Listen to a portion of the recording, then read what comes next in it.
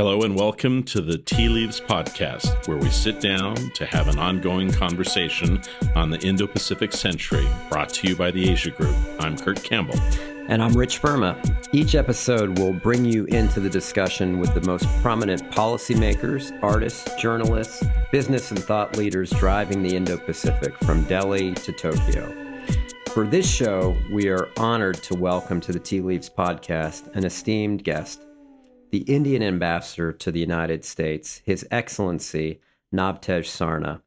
Ambassador Sarna is a veteran of the Indian Foreign Service. In addition to his current post here in Washington, D.C., he has represented India in the United Kingdom, Israel, Iran, Bhutan, Poland, and the former Soviet Union.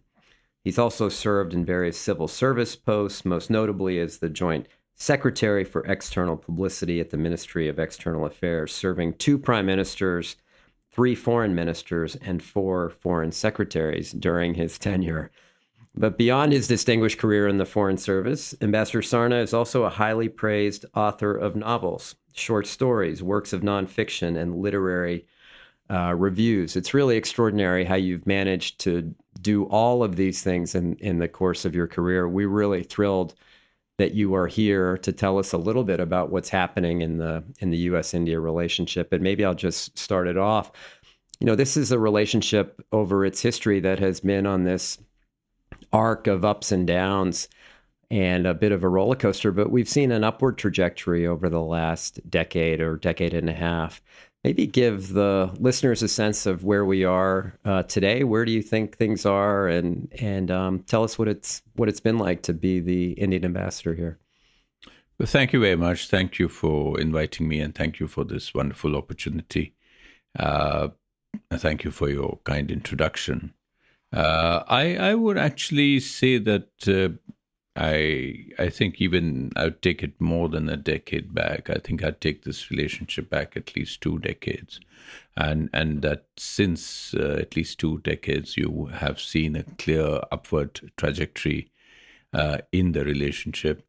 It always had the makings of being a great relationship because we are, as it's sort of always said, the oldest and the largest democracies in the world.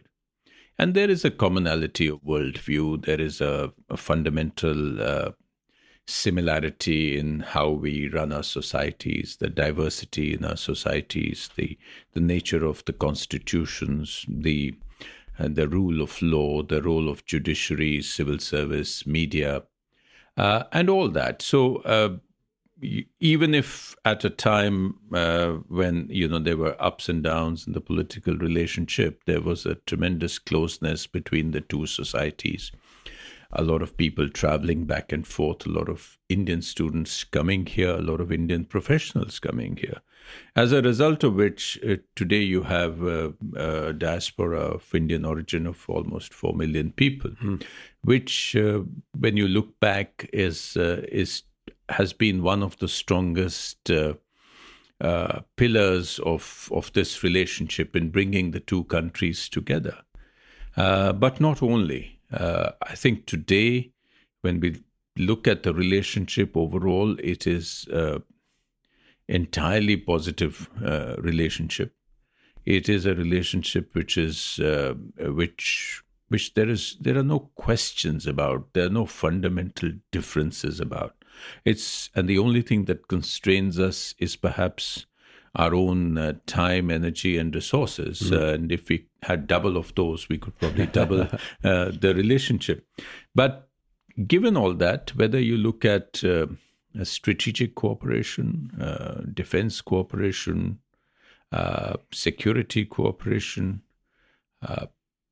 economic give and take, investments from both sides, the cooperation in international fora, and of course the people-to-people linkages that you see.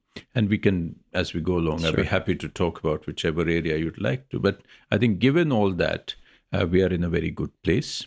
I wanted to ask you about the economic relationship, and we're navigating these interesting times, not only in America, but around the world. You see this increasing kind of economic protectionism or nationalism. And so here in the United States, we have America First, there's Make in India, and people thought these were going to conflict, come head to head. How are you navigating your way around these two, which could be viewed as priorities that conflict with each other? Well, I think yes, at one level, I agree with you that they sound contradictory. But when you see the potential of the two economies, I think there is a potential of actually helping each other do exactly what we want. And, I don't want to speak for the United States, but as far as India is concerned, I think we have an economy which we believe can actually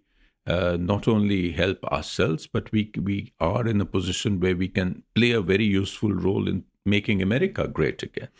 So, we are confident that given our growth potential, we are growing at 7.5%. Given our the reforms taking off in India, given our buying capacity over the next few years, whether you take our buying energy, which we're now buying from the United States, oil and natural gas, whether you take our buying civil airplanes or our defense acquisitions. I mean, even if you just take these three baskets, we can be a very important partner for what the United States administration is trying to do, is to create jobs, to increase its exports, and so on. And also, I think India has the weight of our professionals who are sufficient. We have sufficient enough to send lots of them here, and that they're playing a very crucial role in making American companies be globally competitive. Yeah. So I think there are ways of working together around this.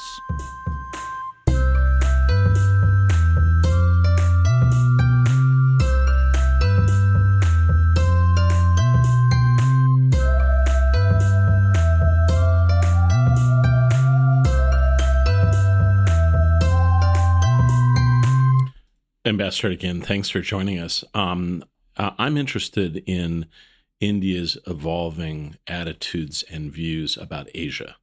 Increasingly, India is included in a broader definition of Asia and is developing closer relations to many countries in the region. Japan, very good relations with Prime Minister Modi and others, building ties in ASEAN.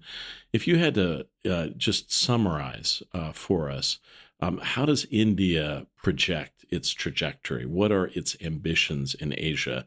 And in particular, what do you think Indian relations with China have in store for us in the future? Well, I think India actually sees itself as part of the heart of Asia.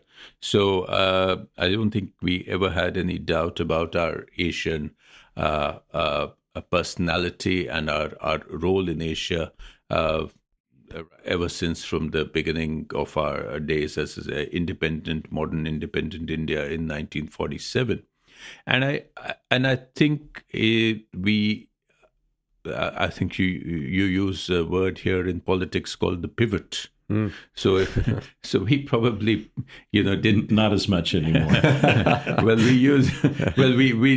we started a look east policy about 25 years ago, and in recent times it's been changed to an act east policy. Yeah. So where we started engaging more with ASEAN. Of course, we've always had a very traditional old relationship with Japan. But in terms of engagement with the ASEAN, I think it's probably reached a pinnacle this year because we had all 10 ASEAN leaders as special guests on our Republic Day on 26th January, which really was in many ways a symbolic coming together of all the Asian entities that we've been working closely with. And we have a very intense dialogue with them. We have large number of projects, increasing trade. And ways in political strategic terms, ways and means of tackling our common concerns, whether it's counterterrorism or it's maritime security or it's freedom of the sea lanes. So we've been working very closely with them. Plus, of course, if you extend Asia and take us down and take the Indian Ocean domain, then of course we have a lot of work going on there with several countries. And we also think of the Middle East as West Asia. Yeah. So tell us a little bit about India's evolving views of China. I'm not sure what you mean by evolving views, but I think China is a very important, very large, very powerful neighbor of India. And I think the effort has been to build a constructive relationship with China, in which people often see India as China as competing in everything. I think some of that is inevitable given our size, given our sort of positions as large developing countries with huge populations. And of course, there is increasing trade between the two countries. There's increasing tourism between the two countries. And we've had a border conflict, as you know, in 1962, which has left its echoes down the decades. But we do have a way of working out the border problem in itself without necessarily having it spill over to the rest of the relationship. So I think there have been structures in place which allow us to work through border issues. And of course, then when you look at the international implications of some of the activity that has been happening, there are some specific concerns. For instance, we have been concerned about some aspects of the One Belt, One Road, particularly where it's erosion of sovereignty and infringement of sovereignty, as we believe. So I think the important thing is that this is an important relationship which needs to be handled carefully, and we've been doing just that. You mentioned West Asia or the Middle East, and maybe turn your attention to that direction. Prime Minister Netanyahu was just in Israel. Prime Minister Netanyahu came to India, and then Prime Minister Modi went to Israel as well. What's happening with this kind of rekindled or maybe friendship that we haven't seen before in the Israel-India relationship? Well, I don't think that it's been a steady growth in that relationship. As you know, with the end of the Cold War, there was a lot more flexibility in the world, and we established diplomatic relations with Israel in 1992. And I must say that through those 25 years, there's been a sort of steady growth in the relationship in several areas. Security is the most well-known, but there's been a huge amount of cooperation in agriculture, in water technologies, in telecom technologies, and several others. You know, Israel is a laboratory of cutting-edge technologies, and they have been using the Indian markets to scale them up. So we've had a steady growth of the relationship. I was very fortunate. I spent 4 years in Israel as India's ambassador and saw part of this. What has happened in recent years, of course, is that we have had a number of high-level visits. So in a sense, if you say that was one area on which there was not that much visibility, that has now been covered.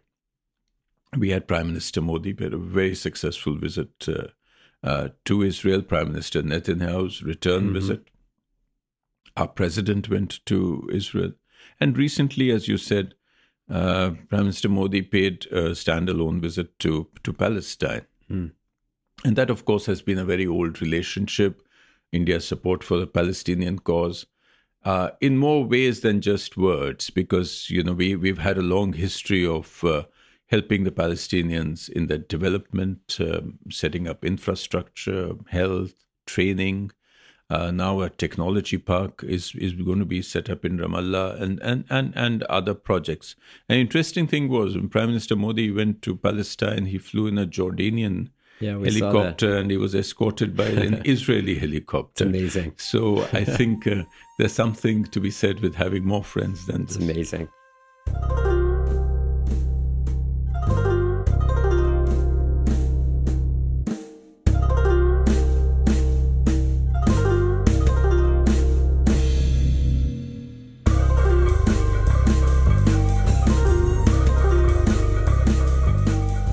I have so many more foreign policy questions I want to ask you, but I want to go back in time a little bit and ask you about your beginnings and really how this career path even started for you. And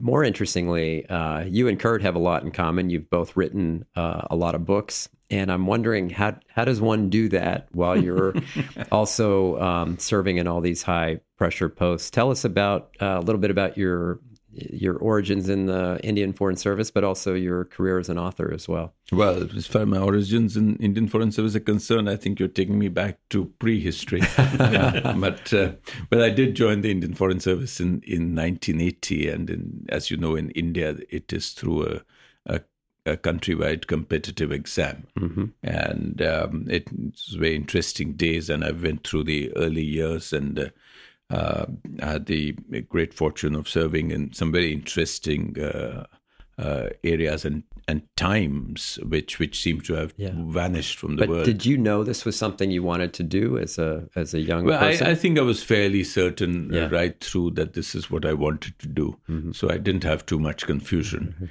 And I left several other choices which I had, including good jobs in the private sector, mm-hmm. and moved to this as soon as I got the opportunity. I started life as a diplomat in Soviet Russia, and went on to different places. So it's been I don't think in terms of richness of experience one could have wished for any other career. And I've managed to write because I think writing was always also something which I always wanted to do. And it was one career which allowed me to write, and actually even gave me the necessary experience which I could translate into my fiction and other works. And yes, it's not always possible to write all the time, given the pressures of the job. But I think the trick is to find the windows. And is there another book forthcoming in the future, you think? Well, I think in the very distant future, yes. Yeah. Ambassador, I remember speaking to one of your distinguished predecessors many years ago and asking him about serving in the United States and Washington. He, obviously, you have the best Indian chef in the country, pretty much. But I asked him, what do you like about the United States and what do you miss? And his list of what he liked was long. But he said what he really missed was live cricket, and that it was hard to catch good test matches. I'd be curious if you've got a fix for that. But you've traveled pretty widely around the United States already. You're a very seasoned diplomat, so it's probably pretty difficult to surprise you. But I'd be interested, has there been anything about the United States during this trip, during this sojourn, that has surprised you?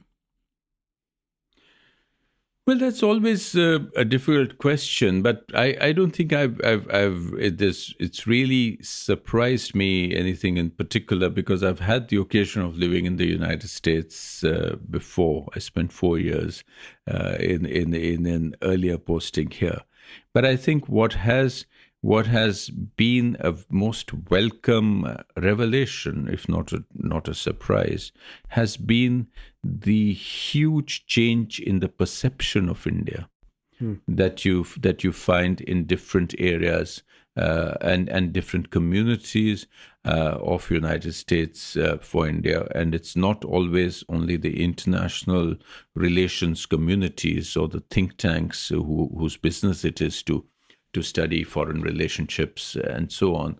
But, if you go to small towns, etc., there is a much more of knowledge about India. There's some of it is, I suppose, India's growth, and some of it is growth in technology and communications technology, that much more of us is available. So we are recognized, we are known, and that's been something which has been very reassuring in some ways, that you don't have to constantly tell people about India, or no longer do people have the impression. I used to be asked some earlier days, you'd be asked whether do you have roads in India, or do you and questions like that, which no longer right. But you also, as you travel across the country, you come across this incredible diaspora community, of course, which you talked about earlier. It's quite amazing when you see the kinds of contributions the diaspora has made to the United States. And this must be so reassuring when you go out and meet with the community. Absolutely right. And now, that's again a reflection of the growth of the diaspora and the relationship, that you find them now increasingly in the politics of the country. Mm. You see them as mayors and as councillors and of course in a larger number of people on the Hill of Indian origin. So I think that is something which has been a major change. How do we get more Americans interested in going to India? And in particular, let me ask you about students, because we've had a good number of Indian students come to the U.S., but not as many American students go to India. How do we ramp up that interest, and why do you think the numbers have not been as high as they could be? Well, I think probably as far as the last aspect is concerned, that you have such a wealth of opportunities available in the United States that I think you'd need a particularly adventurous sort of student who'd want to go and have a completely different experience. Otherwise, most students follow the given trail of going to one of the better universities here. So I think it'll be as facilities grow in India, as we develop our own expertise and our universities become known for excellence in different fields, I think the students will follow. We talk a lot about the shared values between the two countries, and how there's something unique about our two countries, and both of our constitutions start with same three words: we the people. Do we overestimate these shared values, or is that something that continues to draw us together during kind of both good times and bad times? I don't think you can overestimate these because I think these are fundamental values, and ultimately I think human beings respond to such things, even when you might have a big difference on one single political issue, or you may have some trade issue which keeps getting the headlines. But these are things which don't go away. So these are the ones that give the necessary ballast to the relationship, which keeps it balanced. Mm-hmm. And you're optimistic about the relationship and where it's headed. It's obvious. Extremely. Yeah. Yes. I'm totally optimistic. Well, Mr. Ambassador, I want to thank you really for everything that you've done, your dedication, the effort and the work that you've put into the bilateral relationship, and for coming onto our show, our humble podcast, and giving us some insights. Well, thank you for an opportunity to do my first ever podcast. And thank you all for listening. Please be sure to rate us on iTunes, Stitcher, or wherever you get your podcasts. And we'll see you next time. Thank you.